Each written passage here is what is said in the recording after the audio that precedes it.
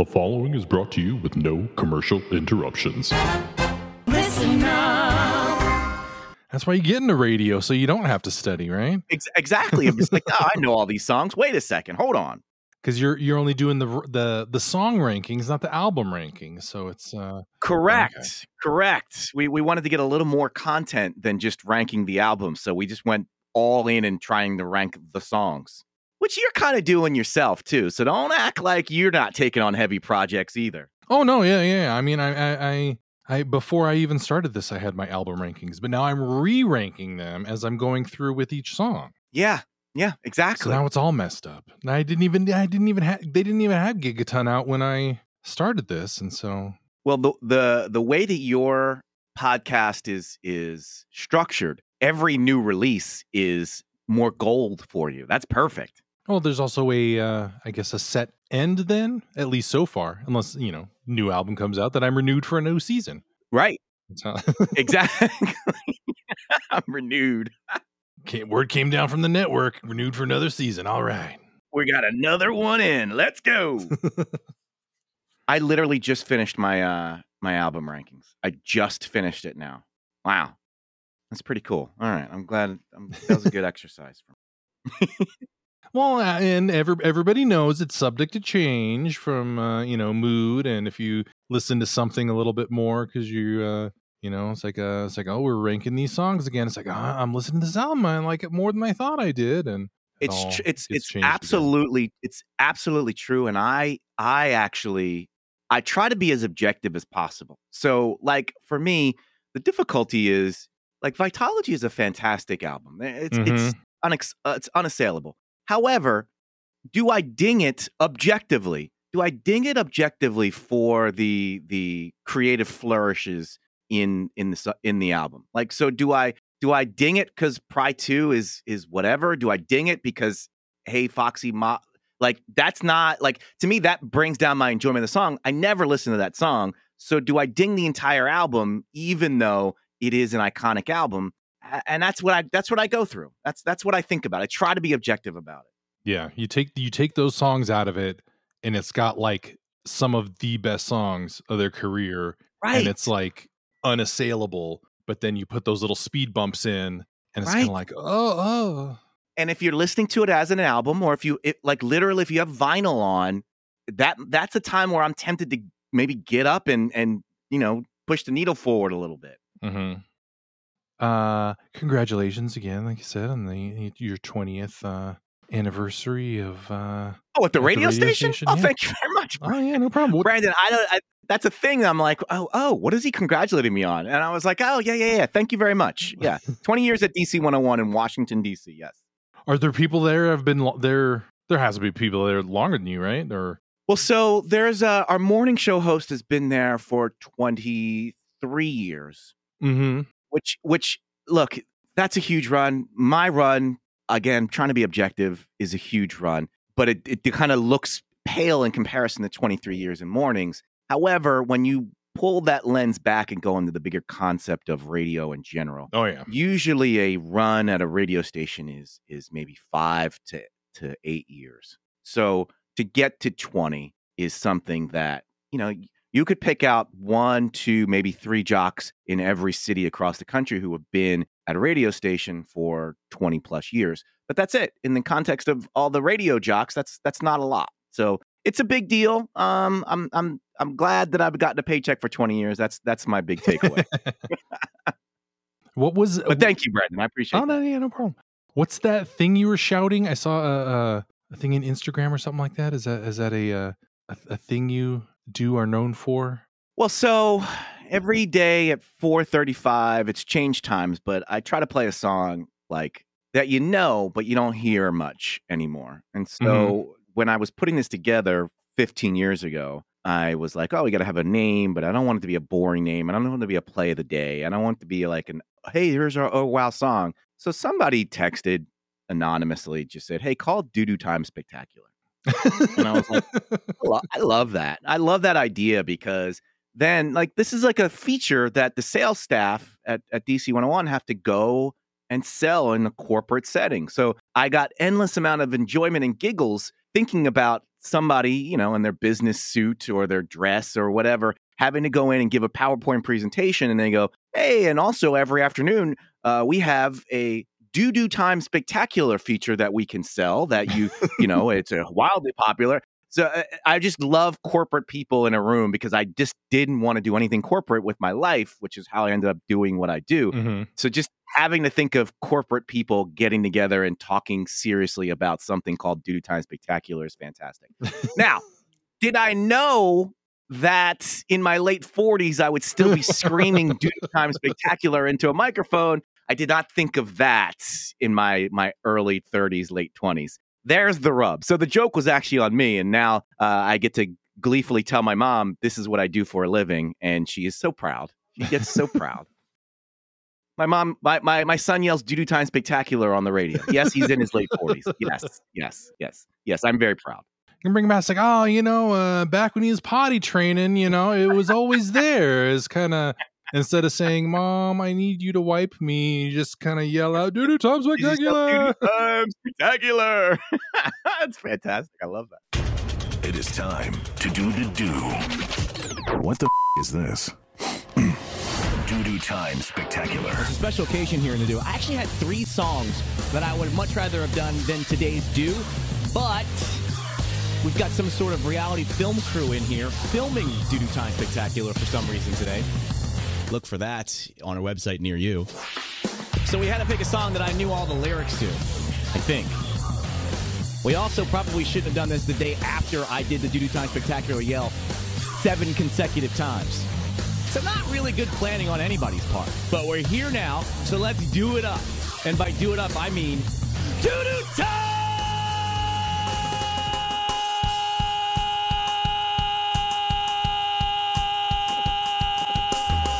Spectacular!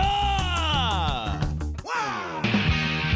Welcome to Season 8, Episode 24 of the Better Band Podcast, an all-encompassing trip through every song in the Pearl Jam catalog. I'm your host, Brandon Paloma. Each episode, I go track by track with a guest through every album, soundtrack, single, and B-side to discover why you simply can't find a better band.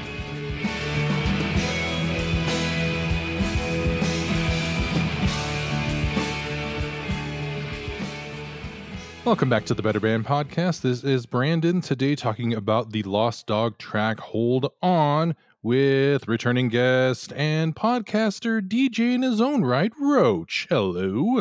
Brandon, thanks for having me back on. I would say that my first episode was so successful that you had me back, but as we record this, my first episode hasn't aired yet, so I'm not even sure if I would that's it's just in a couple of weeks. By the time people listen to this, they'll know. It's anticipation, you know. It's the getting renewed for a second season before the first season even airs, you know. I can't applaud you more on your back end planning. As somebody who does a Pearl Jam podcast, where the reason we don't post more is because we forget to post episodes and record episodes. I just look at you and how much planning and meticulousness you use, and I just go, man, I wish I had Brandon's stick-to-itiveness, because then we would actually release episodes consistently. So bravo to you, Brandon. Bravo. Oh, well, thanks. Yeah, I miss a week here and there, and that's you know, it's a one-man band over here, so it's bound we have 2 people and we missed months. Yeah. So again, appreciation to you. Well, thanks. It's a appreciation society all around here. So let's see. We got this song written by Stone. Ed did the lyrics, of course. If everybody is opening up their liner notes for Lost Dogs, it says that it's a versus outtake. However, Dave Krusen is playing the drums and Rick Parashar produced it, which would make you think this is from 10 and not from verses. So what are you trying to pull here? Yeah, this song definitely got the Alone treatment, where it was a couple of songs kind of made their way through. Alone is the most popular one, because that actually even extended to the next album, and yet still didn't end up on any studio release before Lost Dogs, that is. And so yeah, it's there were definitely a batch of songs. These guys were super creative in late 90 91 and in 92. And it just felt like they just had a batch of songs that they just kept going, this is good enough for an album. They weren't wrong, just some of them didn't end up on albums, and this is one of them. Yeah, and it's something that came out of nowhere. I don't think anybody really knew that it existed. I don't think there were any rumors of, there's this track that was left off the album that people didn't know about. And like you listen to it and it is like, it's like, oh yeah, this is like hardcore early Pearl Jam 10 era. There's Ed with his lyrics that are not rhyming and then kind of rhyming in it, which was a signature of the time. And of course, you have to point out that the chorus is held on, not hold on. So, which is the title, which I think is kind of a song called Held On. I don't know if it sounds as good as the title as Hold On. No, agreed. But then, that's the chorus. So that's kind of weird. Agreed. And you totally hit the nail on the head where, like, by 2003, we had gone through all of the 10 era stuff and wringed every last ounce of enjoyment from it. And we're still trying to, hold that empty water bottle over our heads going, come on, give me another drop. Mm-hmm. And so when Hold On came out, it was like, wait a second, how have they just been sitting on this song for 12 years and nobody knew about it? And even like Alone is a solid song, but it never got the full production treatment. So it always sounded like a demo. This song feels fully formed, fully produced, and you're just like, how are they just sitting on this awesome song for 12 years without anybody ever finding it out? And I'm saying that as, Pearl Jam fans were scouring things looking for stuff. If it existed, Pearl Jam fans were going to dig it up and find it, and yet nobody found Hold On until 2003. So great job by the band, and it was just like, wow, all right, there's stuff in that vault, which gives me hope in 2021, 2022, where it's like, okay, there's stuff in the vault maybe. You never know, because they held on to Hold On for 12 years. Yeah, but then you might get something like a Sweet Lou or something that's kind of like, okay, right. Which I guess is always the joke, the joke song. People, the punchline, I think, for this album at least, or compilation, I guess it's the collection of B-sides. Yeah, but the thing about this album and talking about Lost Dogs, there's some great songs on here. Mm-hmm. Like there's definitely feel like, and especially disc 2, we start really getting into, okay, now we're just like the B-Girl thing, which is a great piece of music, but it's not a song. It's something they goofed around and released. That feels like a B-side. Mm-hmm. Songs like this, songs like Sad, songs like Down, Fatal, these are not B-sides. These are great songs that a lot of bands and artists would kill to have had written and put on the best album they ever released. And just the testament to the band is, hey, these are songs that we couldn't even find places for on our music, on our albums. Yeah, I think for a lot of bands, like, it's kind of B-side is, I guess, a dirty word, but it's kind of like, this is a song that we recorded and it's no good. And so we're going to hold on to that. And then Pearl Jam, I mean, even from the beginning, you get like Wash and Footsteps. Mm-hmm. It's kind of like, oh my gosh, like these are, were left off the album. And, you got all these other songs, Alone, like you said. And it's just sort of like, wow, like, I guess there just wasn't enough room on the album to put all this stuff. I think the best thing you could say is Yellow Ledbetter was a smash hit song that is still played on the radio to this day. Mm-hmm. It is also one of the band's signature songs and the generally assumed closer for every Pearl Jam show.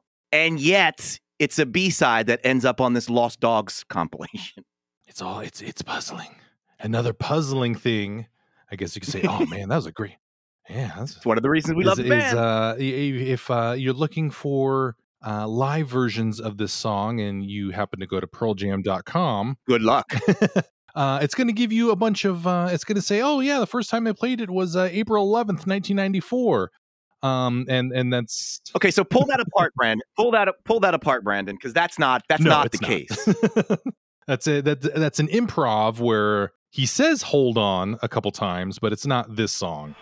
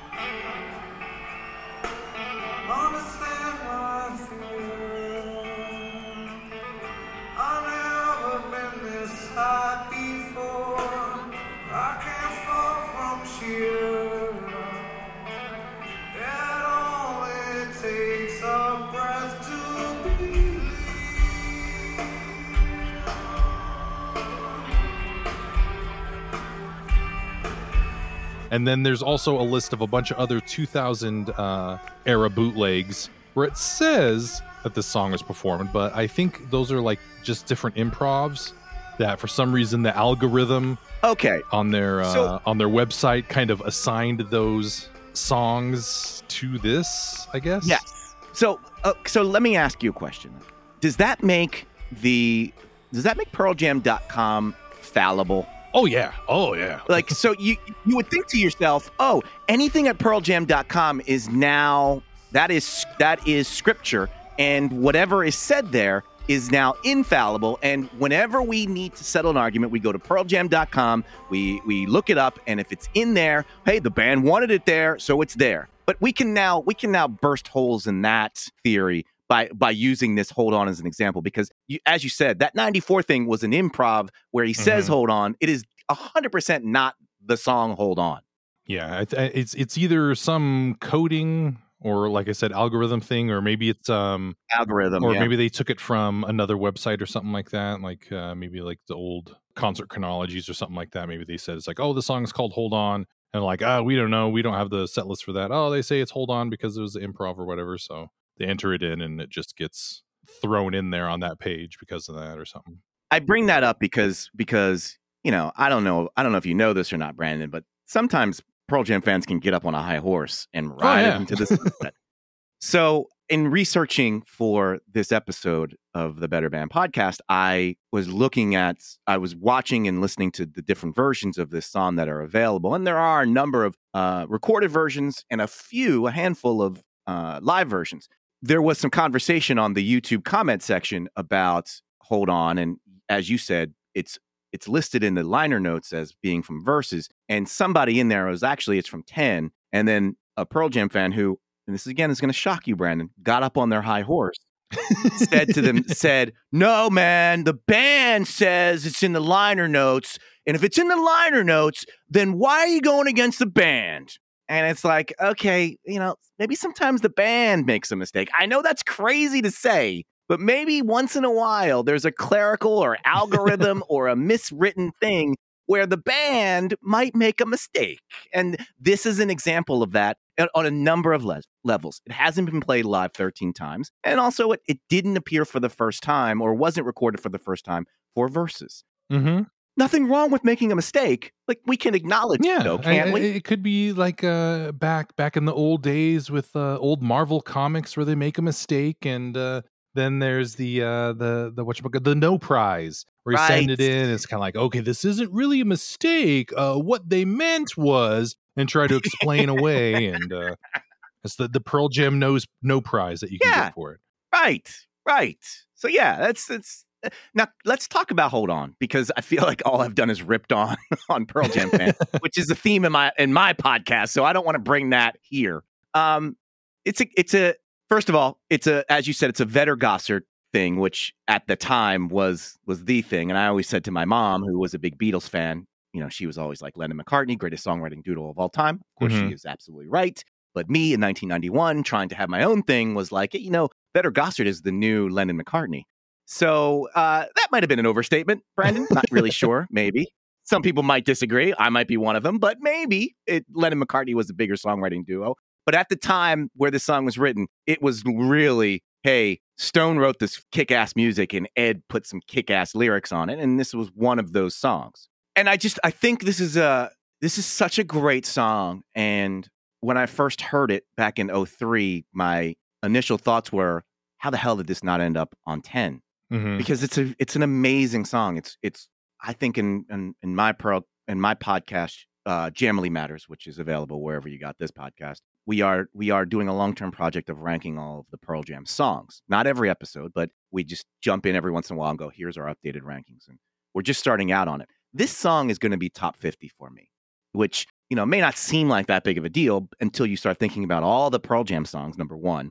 And then you think about all the Pearl Jam songs that are on albums, number two. And then you think about this song being basically this is a song we had laying around, go listen to it now 12 years later. So for a song like that to end up in the top 50, I think tells you how much I really, really enjoy this song. Mm-hmm. And so having said that, and I'm going to ask you this, I don't see any way this song gets on 10. which is ridiculous to say because it's a great song. But then when you start going, okay, this is one of the best albums of all time. That is not a subjective statement. That is an objective statement. This is one of the best albums in rock history. I'm talking about 10. Mhm. What song are you taking off to put on Hold On? Now, and that's the question I'll leave to you before I give a couple more thoughts. Brandon. Yeah, I don't know.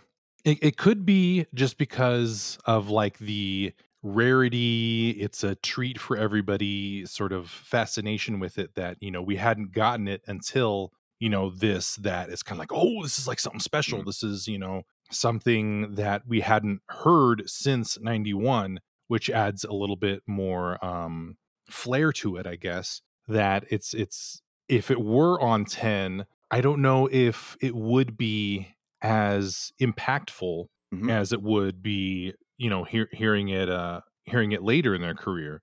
As far as like where it could have fit, it possibly, people always talk about Garden and 10 being sort of like the 9.1s or so in the group of 10.0 Great songs. point. That's like every other song on 10.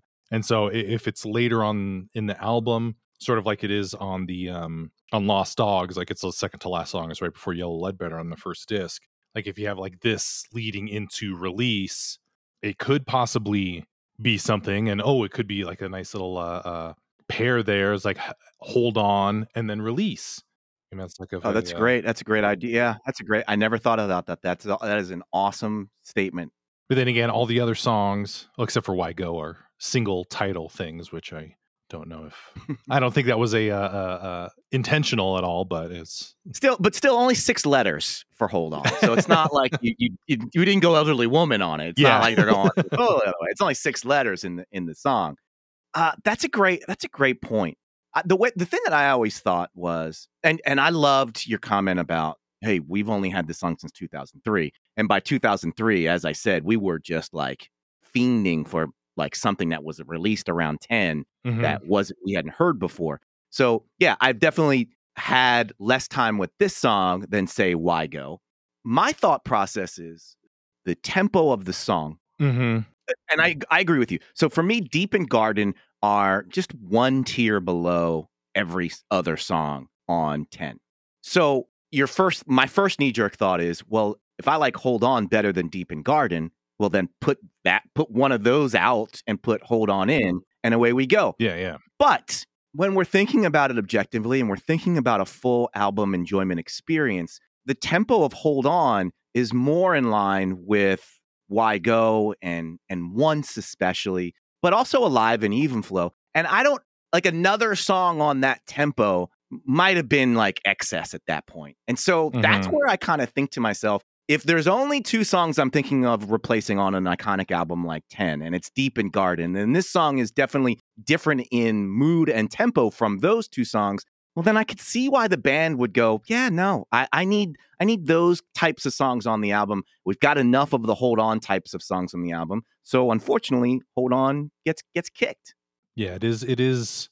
It's on the higher end of mid tempo, which I think Yes. that they've said that it's 10 had a lot of mid. There's Alive and Garden and Deep a little bit, and it's kind of you have all those songs, and if that's I think why they said Alone wasn't on there, and this song too is kind of like it is. It's kind of like, you're a rockin' band. You want to make sure you have some ebbs and flows in the album as far as tempo goes and stuff to try to, get people to stay engaged in it. Because if it's just the same thing, same tempo, the whole thing, the whole way through, it's kind of like, it can wash over you and you're not paying attention to it.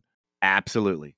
And so I think it was the right call. I also think it was the right call. As you move into the Versus era, this song for me, if I'm the band and I'm listening to this song and then I go in to start recording verses, this song already feels a little dated. And I don't mean like old and crusty, but it doesn't feel like where they were going, even if they weren't 100% sure that that's where they were going yet. But it feels a little dated, even more so than Alone, which got even further along in the process, the Versus process, than than Hold On did, but it still feels like, yeah, you know what?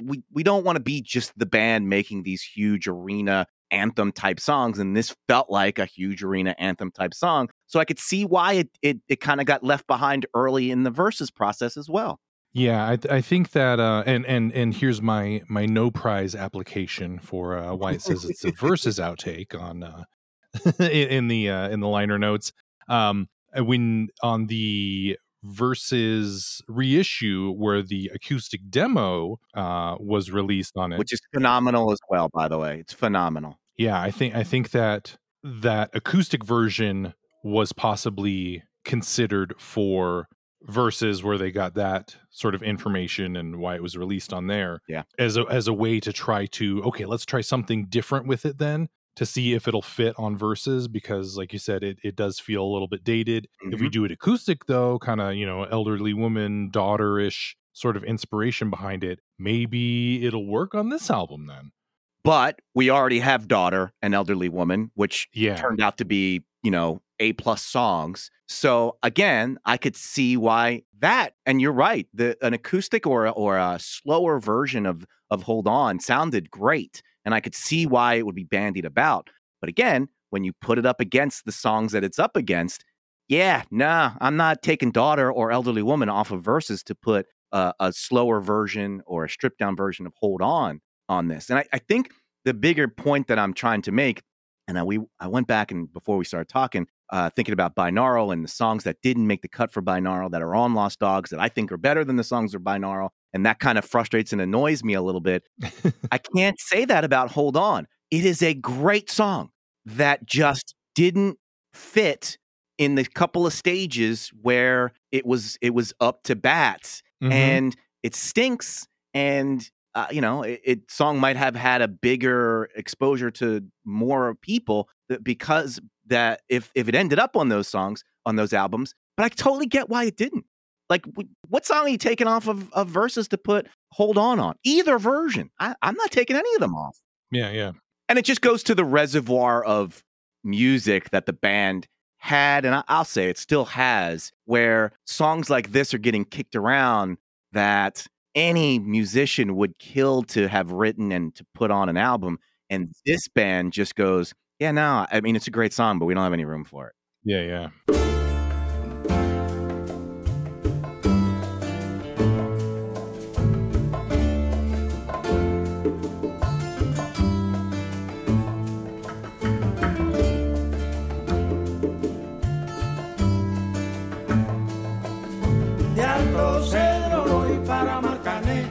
Wait a minute, that's not Pearl Jam. That's the song Chan Chan by the Buena Vista Social Club off their self-titled album that came out in 1997. Written by Compe Segundo, he said that I didn't compose Chan Chan, I dreamt it. I dream of music. Sometimes I wake up with the melody in my head. I hear the instruments all very clear. I look over the balcony and I see nobody, but I hear it as if it was played on the street. I don't know what it can be. One day I woke up hearing those four sensitive notes. I gave them a lyric inspired by a children's tale from my childhood, Juanica y Chan Chan, and you see, now it's sung everywhere. Going through and editing this episode, I have it in my notes and totally forgot to mention this fact. So that's why I had to sneak in and put this in.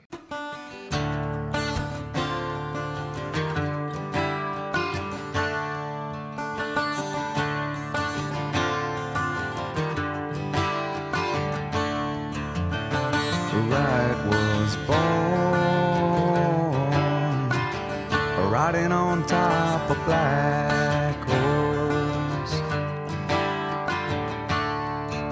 whatever prize there was,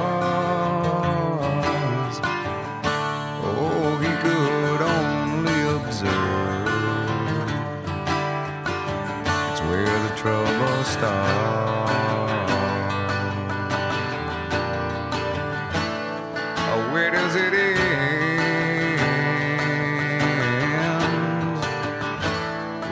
How could life be through before it ends? Yeah, I think lyrically too, it is sort of an age back in the 10 era, just because it does feel kind of not wandering. It's just kind of, it doesn't seem very thought out. It does feel kind of like, oh, just making up the words on the spot a little bit, which I think kind of goes with the some lines rhyme, some lines don't. It's about, loss and kind of, Right. getting losing someone that you love or something like that. So true. Thematically, it's definitely of the era of 10. Absolutely. Yeah. Although, and look, let's just hypothetical. You and I are in a band, Brandon, and you wrote "Hold On," and 3 albums later, not only have we not released "Hold On" on an album, we're not playing the song live. And I'm just saying to you, Brandon, every show, hey, maybe we dust off "Hold On" today. Maybe we dust, and every show you just go, nah, man, no. For 12 years, you just have this song. And I get not making an album cut. You don't even play it live. Like you've got this banger of an anthemic song that you got hanging in your back pocket that you can play whenever you want. And for 12 years, you just go, nah, bro, don't need it. Don't need it. Yeah. That's amazing. It's amazing. Let me ask you a question about the lyrics. Uh-huh. As we've said, there are a few versions of this song. The version that is on Lost Dogs, which, I don't know, and maybe this is a question for just the next question. Were these vocals recorded, do you think, for Lost Dogs, or do you think they were recorded at some point between the 10 version, which is totally different? I don't want to say totally different lyrics, but it's definitely a different vocal, and the release of Lost Dogs? Or do you think that it was recorded, did Ed lay down the lyrics for the Lost Dogs version of Hold On 2000-2003 era?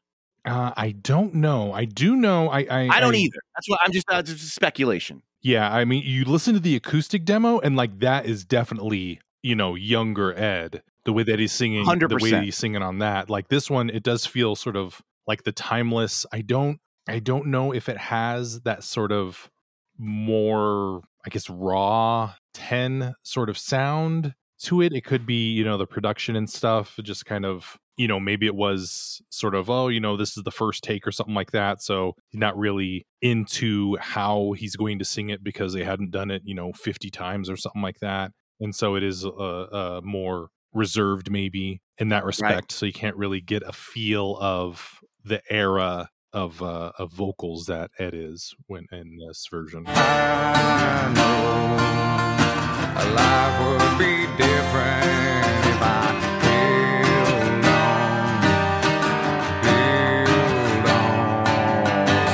I know I could be something if I held on.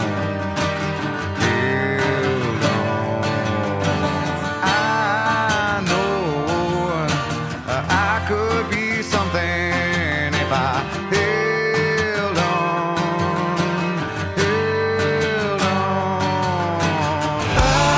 know life would be different had I held on. I know I could be something had I held on.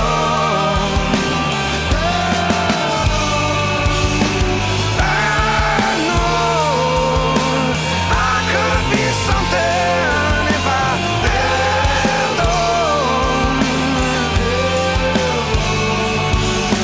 Right. And if you listen to the 09 live version from Philly, it sounds really, really close to the version that's on Lost Dogs, which makes me think that it was recorded later in the 90s or even the early 2000s, because if you listen to the hits, just the power of his vocals is not the same. It's I should say not the same. It's different than it was if you listen to the actual bootlegs from the shows in the early 90s, which just comes with age, and it's no slight to Ed. But it sounds very similar in the 09 live version to the 03 recorded version that we got on Lost Dogs. I know that life would be different if I held on.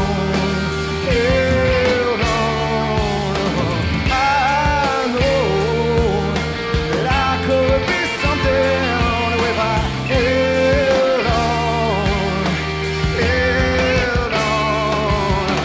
I know that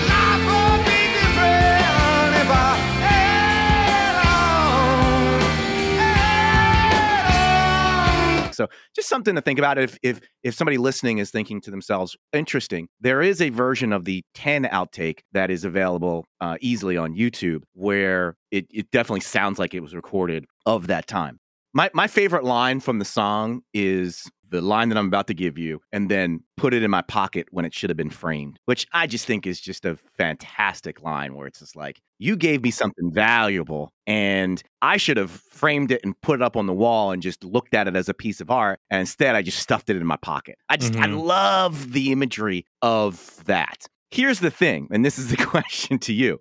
So we've talked about 3 different versions. There's a 10 outtake version. There is a more acoustic version recorded for verses. And then there's the version that we got on Lost Dogs that we're talking about today. He says something different in every, the line before put it in my pocket when it should have been framed is different every time. In one time, it's gave it all away, put it in my pocket when it should have been framed. Gave her love away, put it in my pocket when it should have been framed. Gave her life away, which is the version that's on Lost Dogs. Gave her life away, put it in my pocket when it should have been framed. Which one hits a little harder for you?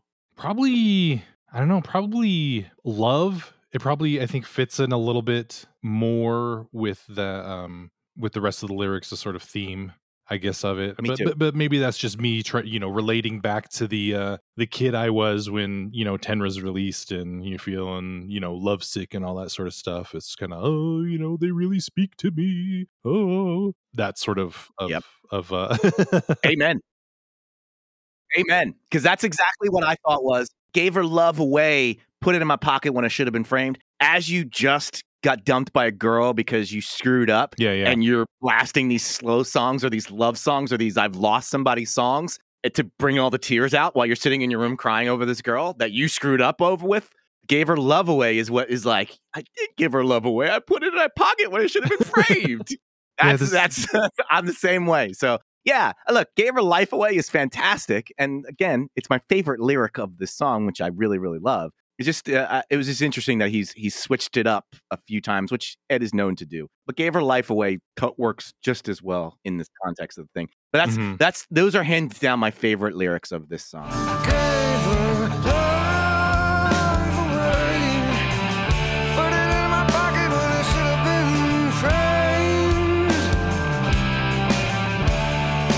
Yeah, I think this song would fit real well in the sort of early 90s, when top 40 has rock and it has, pop and all that sort of stuff. So it's got all the genres in there, playing at a middle school dance when everybody's listening to different stuff, and you can kind of slow dance a little bit to it and be like, I'm sorry, this is gonna last forever because we're in 8th grade and we're gonna be freshmen. I don't know. It is it's a great shout because you're right. Like Black is basically an updated version of a power ballad from a hair band, which I don't think has ever been said about Pearl Jam ever, but here we are. And it's true. And thematically, Hold On and Black are like right in the same lane. However, Hold On isn't it stretches the limits of what you would call a power ballad if you want to put it in the, like if somebody said Hold On is a power ballad, I'd go, but then they would make a case and I would go, yeah, lyrically, it feels like a power ballad, but musically, sonically, it's really on the edge of slowness to make it a power ballad. But thematically, Black and Hold On are like the same song, or at least singing about the same things. Yeah, I think with the Mike sort of harmony line in the chorus, like that has a real sort of power ballad feel to it. But then you get that one part where like Jeff has a little bass noodling in there.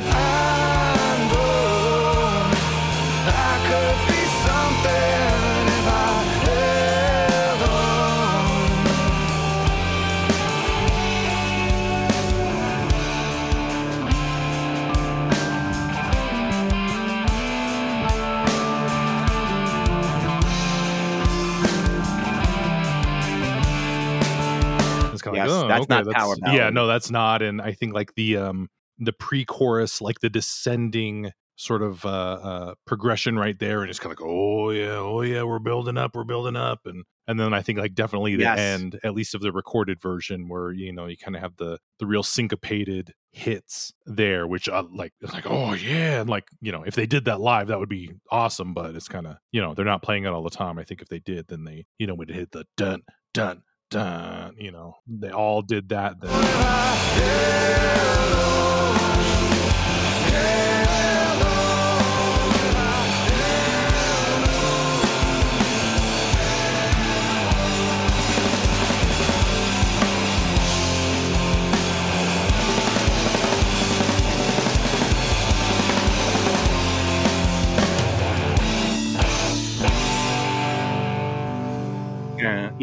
Yeah, that'd be the big end. Yeah, that's a classic power ballad end. Is that dun dun dun? All right, so yeah, Black is a power ballad is my takeaway. A hairband power ballad is my takeaway from this episode. Going back to the lyrics, it's either I was drawn or I was born. Riding atop a black horse, of course. You, Great imagery. Are going to go back to Revelation 6, when the third seal opens up and you have the rider on a black horse, of course, with the scales and a quart of wheat, which I guess is supposed to signify that this is famine here. I don't know if that has any reference at all or any relation to the song, or Well, if that's just something that I kind of put it's together. great imagery, right? And it's great imagery. But the funny as you're describing that, I'm just thinking to myself, man, this is like a Hetfield type visual that you're drawing up, Brandon. And I'm like, oh, Eddie Vedder as a Hetfield type like imagery in his lyrics. That's an interesting comp. At least in my head, it was. Or I think there's other black horses in pop culture and stuff too, but. Well, I'm sure. I think Black Beauty. I don't know. For me, it always felt like Metallica was obsessed with apocalypses and doom and all that kind of stuff back then. Yeah. Man, is there anything other than just keep saying it's like, oh man, this is a real just great song. It rocks, it hits, it's got everything. It just gets you right in your soul listening to it, and kind of left wondering. It's like, oh, is there any other gold left on there? Yeah, because then when they had the 10 reissues and stuff like that too, they had even more stuff from 10 that was put out. What was it? Just a Girl, and then they have Brother with the actual lyrics, right? As opposed to just the instrumental version that was put out in Lost Dogs.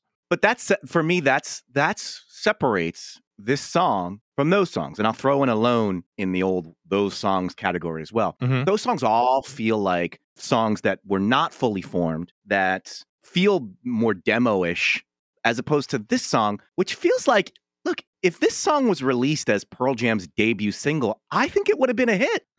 And you can't really say that about a lot of bands where you go, hey, this song that's been sitting in a vault for 12 years could have been the song that put them on the map. Instead, we just didn't hear it for 12 years. I think, and I know I keep coming back to that one point, but it's to your point, which is this is a great song, a great song. It could have, if this were released instead of Alive, I'm not saying it would have been Alive. I'm just saying it would have been a successful song for the band if it was released as the first ever song from this brand new band called Pearl Jam. This is a song called Hold On. It would have worked.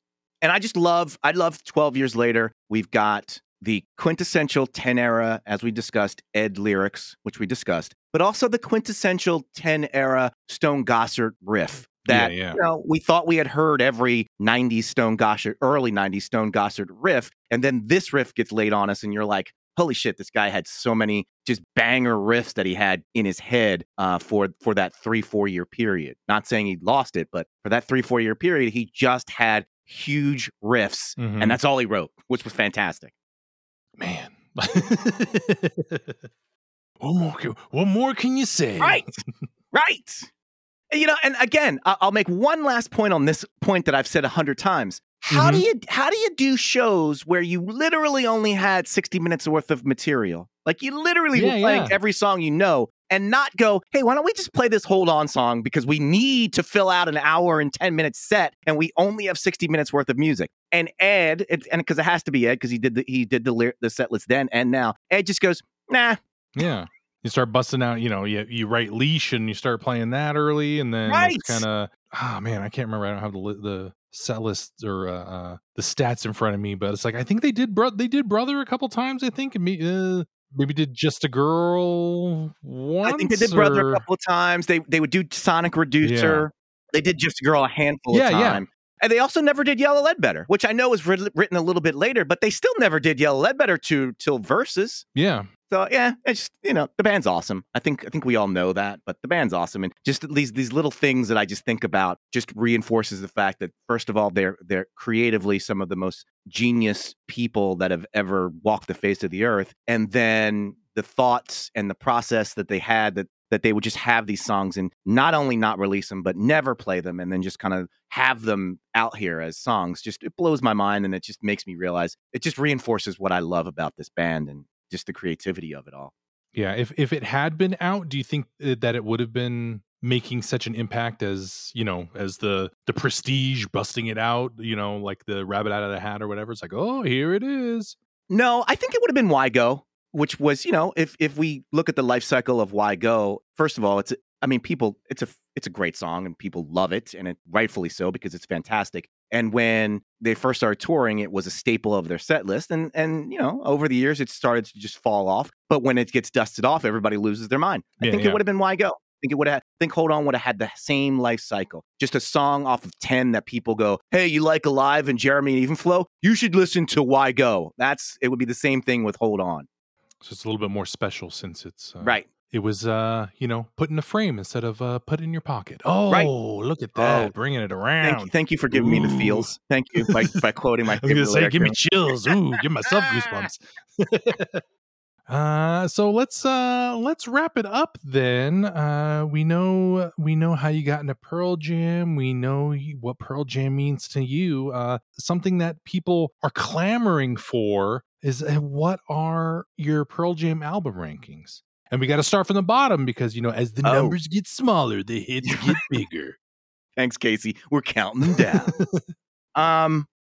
First of all, Brandon, you threw this out to me, and I was like, yeah, whatever. I'll give you the rankings. And then I started doing them moments before we started recording this episode, and I was like, you know what? I probably should spend a little more time on this because this is harder than I thought it would be.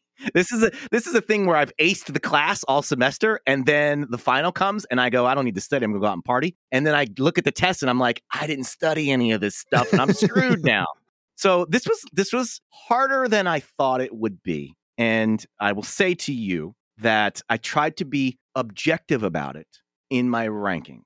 And I'll explain a little bit and briefly, because I know this isn't the theme of the episode, but I'll briefly explain why certain albums might be higher or lower than if I were to rank them subjectively. So I'm ready when you are, Brandon. Where do you want me to start? At the bottom? Yeah, we're gonna start at the bottom, and of course, this always comes with the disclaimer that results may change according to weather or what you're listening to at the time, what you had for breakfast. Who knows? So it's don't hold anything against him. Yeah, please. And also don't hold it against me if your favorite song is my 11th song or your favorite album is my 11th album, because we're all Pearl Jam fans. All these albums are great in my opinion, and this is some of the best music ever made, and somebody has to finish last. And in this case, what finished last, ironically enough, is Pearl Jam, the album. Mm-hmm. I think that as I said in my podcast, Jamly Matters, this album is an awesome what could have been. I feel like there are a lot of pieces of every song that were great. On the whole, most of the songs didn't cross the finish line for me and left me feeling like this song could have been a little better. This song was good. It could have been a little better. And so that's the reason it ends up number 11 for me on my top 11 Pearl Jam album. Number 10. I was going to say, do I have some sort of sounder that's going to get loud it off? I don't have my soundboard plugged in. Sorry, I can't give you a timpani or something. Number 10 for me is Lightning Bolt. And I enjoyed Lightning Bolt when it came out. Much like Avocado, I don't revisit it nearly as much as I revisit the rest of the albums on this list. Mm-hmm. I was very accepting of Lightning Bolt as, okay, this is my favorite band 20 plus years in. I'm glad they're still making music, and I'm glad there's a couple of songs on here that I like. And I was totally comfortable and grateful to have that. My band could have broke up after the third album. So I was glad to get Lightning Bolt, and I was glad there were a couple of flourishes of creativity that I enjoyed on this album. I will tell you, I am so thankful for Gigaton because it renewed my faith that this band is not done. Mhm. It felt like Lightning Bolt, Pearl Jam was winding down. Gigaton feels like, no, we're not winding down. So Lightning Bolt is number 10 on my ranking. Number 9. Thank you. Sorry. I mean, you know, I pressed the button on the soundboard and it didn't fire off. And now I'm like, we got a problem. Call the engineer. So my number 9 is Binaural. And it's really, again, this is subjective. Binaural ranks low for me because of what it could have been. And I think it could have been, it's a good album that could have been a great album if you took a couple of songs that I don't like, which I won't get into here, and replaced them with the songs that ended up on the album that we're talking about, Lost Dogs. If you had taken 2, 3 of the songs recorded for Binaural that end up on Lost Dogs and put them on Binaural, take off a couple of the other songs, it's one of my favorite albums of all time. But they didn't, and I hold that against them. That's subjective. That's why Binaural is my number 9. Number 8. Wow, much better. Fired off right quick there.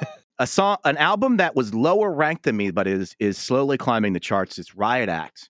For me, Riot Act felt very plodding when it came out. I was accepting of Riot Act, but not enthralled by it. But as we broke down Riot Act on Jamly Matters and ranked the songs, I appreciated it a lot more. Mm-hmm. Some of my favorite Pearl Jam songs of all time are on Riot Act. And the songs that I kind of dismissed, I looked at in a whole new light. So number 8 with a bullet is Riot Act from Pearl Jam. Number 7. For me, the most underrated Pearl Jam album is my number 7, which is Backspacer. I love Backspacer. I think it's a great album. I love how tight it is. I love how fast it is. But I also love one of my favorite Pearl Jam songs of all time is Unthought Known. Another one of my favorite songs of all time is Amongst the Waves. Both of them end up on this album. Put in Just Breathe. I love Johnny Guitar.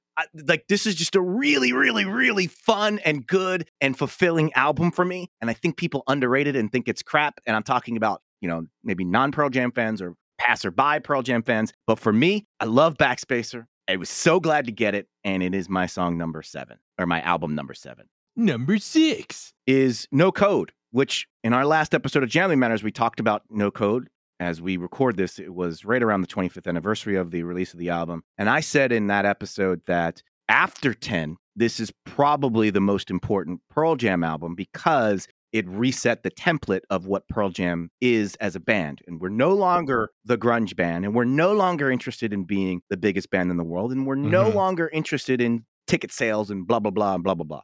This reset all that musically, and obviously everything that happened as far as the marketing, promotion, and touring behind No Code. It's a really, really good album. And if I remember listening to it, and when they did reset, going, wow, this album doesn't sound like a grungy album, but I like it, which helped expand my musical tastes as well. So I'm appreciative of No Code. That's why it's my song or my album number. I keep saying song because we rank songs on Family Matters. It's my album number 6. Number 5. This is totally subjective, Brandon, and it's totally recency bias. But I love No Code. I love Gigaton. I love Gigaton. And it's ranked way too high here. It should be at least behind No Code. It should at least be behind No Code. But because I was so fulfilled by the Gigaton experience, it ranks number 5. It is a great album. Is it a classic album? No. It is a great album by Pearl Jam. And for guys in their 50s, after 30 years of doing this, to be able to release music like this, it just, man, it gets me so energized and excited, and just, it gives me goosebumps that they were able to release this kind of music at the ages they are, at the length of the band has been, and just, it gets me so excited for the future of the band. Because again, in Lightning Bolt, I was just happy they were still together. And now I'm like, wow, they're going to be releasing songs that I love coming up in the future. Thank you, Gigaton. I have to overrank it right now. It's at album number 5. Number 4. Vitology, which I had, honestly, a little bit of trouble kind of slotting in because, as we said in the Vitology, when we were talking Vitology in the last segment, the speed bumps disrupt my enjoyment of this album. And so I was like, well, because they disrupt my enjoyment of the album, I should lower it in the rankings. But I can't, because objectively, these are great. This is a great set of songs. Corduroy, obviously, is a signature song for the band. And even like I love Last Exit. I love Whippin'. Immortality is a great power ballad. Nothing Man is a great slow song. It's just great songs. And I remember listening to it for the rankings on Jamly Matters. And there's a run of songs where you're just like, holy shit, they are blowing my face off with this run of songs. And it's great. So while subjectively I want to lower it because of Foxy Mop Handle and things like that, objectively I can't. It's just an all-time great album. And so it's album number 4 for me. Now the top 3.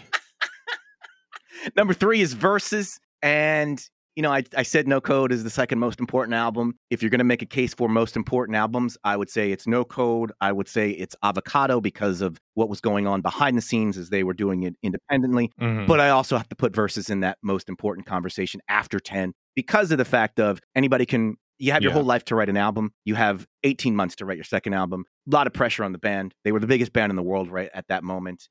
Who knows where it could have gone? And so to then hit an absolute grand slam on your follow-up to a huge album with Versus, you can't really deny the fact that they were a band that was going to be here for a while, and that it gets established on Versus, not 10. So Versus is just a great album. We talked about it in the Hold On conversations. It's album number 3, and it's rightfully where it is because it is a incredible album. Number 2. Subjectively, it's 10. I mean, there's really not much you can say about 10. It was the introduction. It was the start of the entire ride that is now 30 plus years in. It is incredible. It was life-changing. And that's not an exaggeration. 10, the album, literally changed my life. I'm so thankful that this album was made. I'm so thankful for this band. I'm so thankful for everything that is given to me. I work in music because my love of music started at 10. So when I literally say it changed my life, it changed my life. Yeah. It gave me everything. So that's what 10 means to me. I don't know how it didn't end up at number 1, but it didn't. It's my album number 2. Coming in at number 1. You have to say it. If you consider yourself a Pearl Jam fan and you get up on your high horse like Pearl Jam fans do, like I definitely do, Yield is your favorite Pearl Jam album. If you put 10 at number 1, your high horse Pearl Jam fans, of which there are many, will knock you by going, oh, of course you picked 10 as your number 1. So you don't put 10 at your number 1. You put it at your number 2, and then you put Yield as your number 1. And I am no better than those high horse Pearl Jam fans because I'm right up there with you, putting Yield at number 1. Yield is everything great about Pearl Jam. There are some homages back to the 10 era. There's some grunge type songs. There are some songs that are in from the No Code era, but it also lays the groundwork for everything that was to come from the band. To me, No Code was the experiment that led to Yield, which is the finished product of this is everything that we are as a band in one complete collection of work. It's magnificent. It is perfect. And even though it has some speed bumps like Vitology has, they even refined the speed bumps to make them more manageable and easy to go over so that I only have to slow down to 15 miles an hour rather than the full 5 miles an hour and bust up my grill to get over the speed bump. So even the speed bumps were smoothed out and perfected. It is a perfect album. It is the best Pearl Jam album. If aliens came down from Mars and said, tell me about Pearl Jam, I would not play 10. I would play Yield because it is a better representation of everything that the band was, is, and will become, all rolled up into one, into a perfect set of songs. Yield, easily my number 1 album from the band. It transitioned away from speed bumps and into roundabouts. This is a nice little roundabout. We're not slow. We don't have to stop. But we're slowing down just to enjoy the ride a little more. Yeah, improve the flow of traffic. Exactly. Roach, thanks for coming on. Go ahead. People have to have fallen in love with you from listening to, of course, your appearances on my podcast. So if they want to slum it and listen to other stuff you do, go ahead and let people know about those. So our podcast is called Jamily Matters. I've mentioned a couple of times. It's a little different structurally than Brandon's. We just talk about the cultural impact, the music of Pearl Jam. So whatever we feel like talking about as it relates to Pearl Jam, we talk about it. We had an episode with Matt Shea, who was the A&R record person who signed Pearl Jam to J Records. And he walks us through the process of how Avocado got made and behind the scenes with, selling the band on their record label and why, it was important to the band to when they left Epic Records to join J Records, what they were going to do and how they're going to roll out, and his conversations of being the intermediary between the band and the great Clive Davis and trying to get all those different personalities on the same page. Those are the kind of things we talk about, as well as we're in the middle of a long-term project of ranking all of Pearl Jam songs subjectively for us. Myself, my co-host Billie Jean, she's doing her ranking, I'm doing my ranking, and we're just trying to find out our favorite Pearl Jam songs, which is just another way for us to be able to talk about Pearl Jam. And that's what the podcast is all about, just a way to talk about Pearl Jam. And it's available where you got this podcast, wherever you get your podcast. Look it up. I know Pearl Jam fans hate the word Jamily. Mm-hmm. And they especially hate that it's a play on family matters. But the point is, and I've done it a couple of times in this episode with Brandon, let's not take it too seriously. Let's have some fun talking about Pearl Jam. Let's not put them up on a pedestal and act like they are gods walking among men. They are people. Sometimes they make mistakes. Sometimes we're going to have to call them out on their mistakes. Sometimes they're going to do dumb stuff. Sometimes they're going to be a little hypocritical. I'm looking at Ed Vedder marrying Jill Vedder after writing a song called Satan's Bed about models.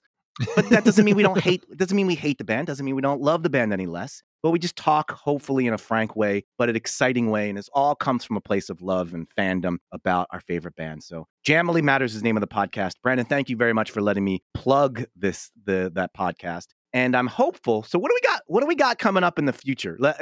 If I can set you up for some stuff. This is Lost Dogs. Mm-hmm. So have we done Riot Act? Yep. So Riot Act's been done. We're doing Lost Dogs. What do we got in the future? Backspacers next? No, self-titled. Pearl Jam. Pearl Jam is next. Yeah. You won't be hearing me on those episodes, whether Brendan invites me or not. I'm hoping, fingers crossed, to get the invite back for the Backspacer episode at some point. Oh yeah, that'll be a year from now. Lost Dogs. There's a lot of track on Lost Dogs, and it takes a while to get through Lost Dogs.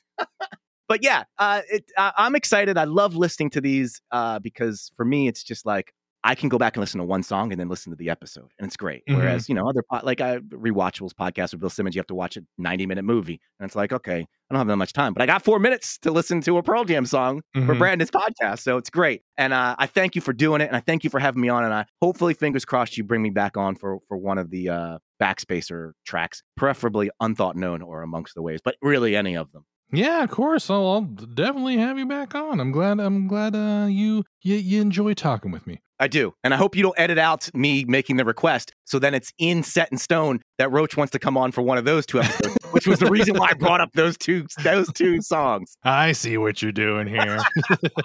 I'm locking you into a promise. I cannot comment at this point in time. My lawyers are advising me. Thank you for having me on, Brandon. I appreciate it. The Better Band Podcast is produced by Brandon Palomo and published using a Creative Commons Attribution Share-alike 4.0 license. Please visit creativecommons.org or email listenupreno@gmail.com for more details. All music played is owned by their respective publishers and copyright holders and is reproduced for review purposes only under fair use. You can subscribe to the Better Band Podcast on Apple Podcasts, Google Play, or from betterbandpod.com using your favorite podcast app. You can find us on Facebook, Twitter, and Instagram at Better Band Pod. I am on Twitter at Brandon P. BRANDENP. If you would like to support this podcast, you can go to either ko-fi.com/BrandonP or patreon.com/BrandonP. You can also just give me a 5-star review on Apple Podcasts, but don't forget to tell your friends. If you'd like to be a guest on a future episode, send an email to betterbandpod@gmail.com or send any insights and stories you'd like to share, and I'll read them on the season finale episode. Again, I'd like to thank my guest Roach, and as always, this is Brandon saying, welcome futurists, cyberphiles, and the rest of you dateless wonders.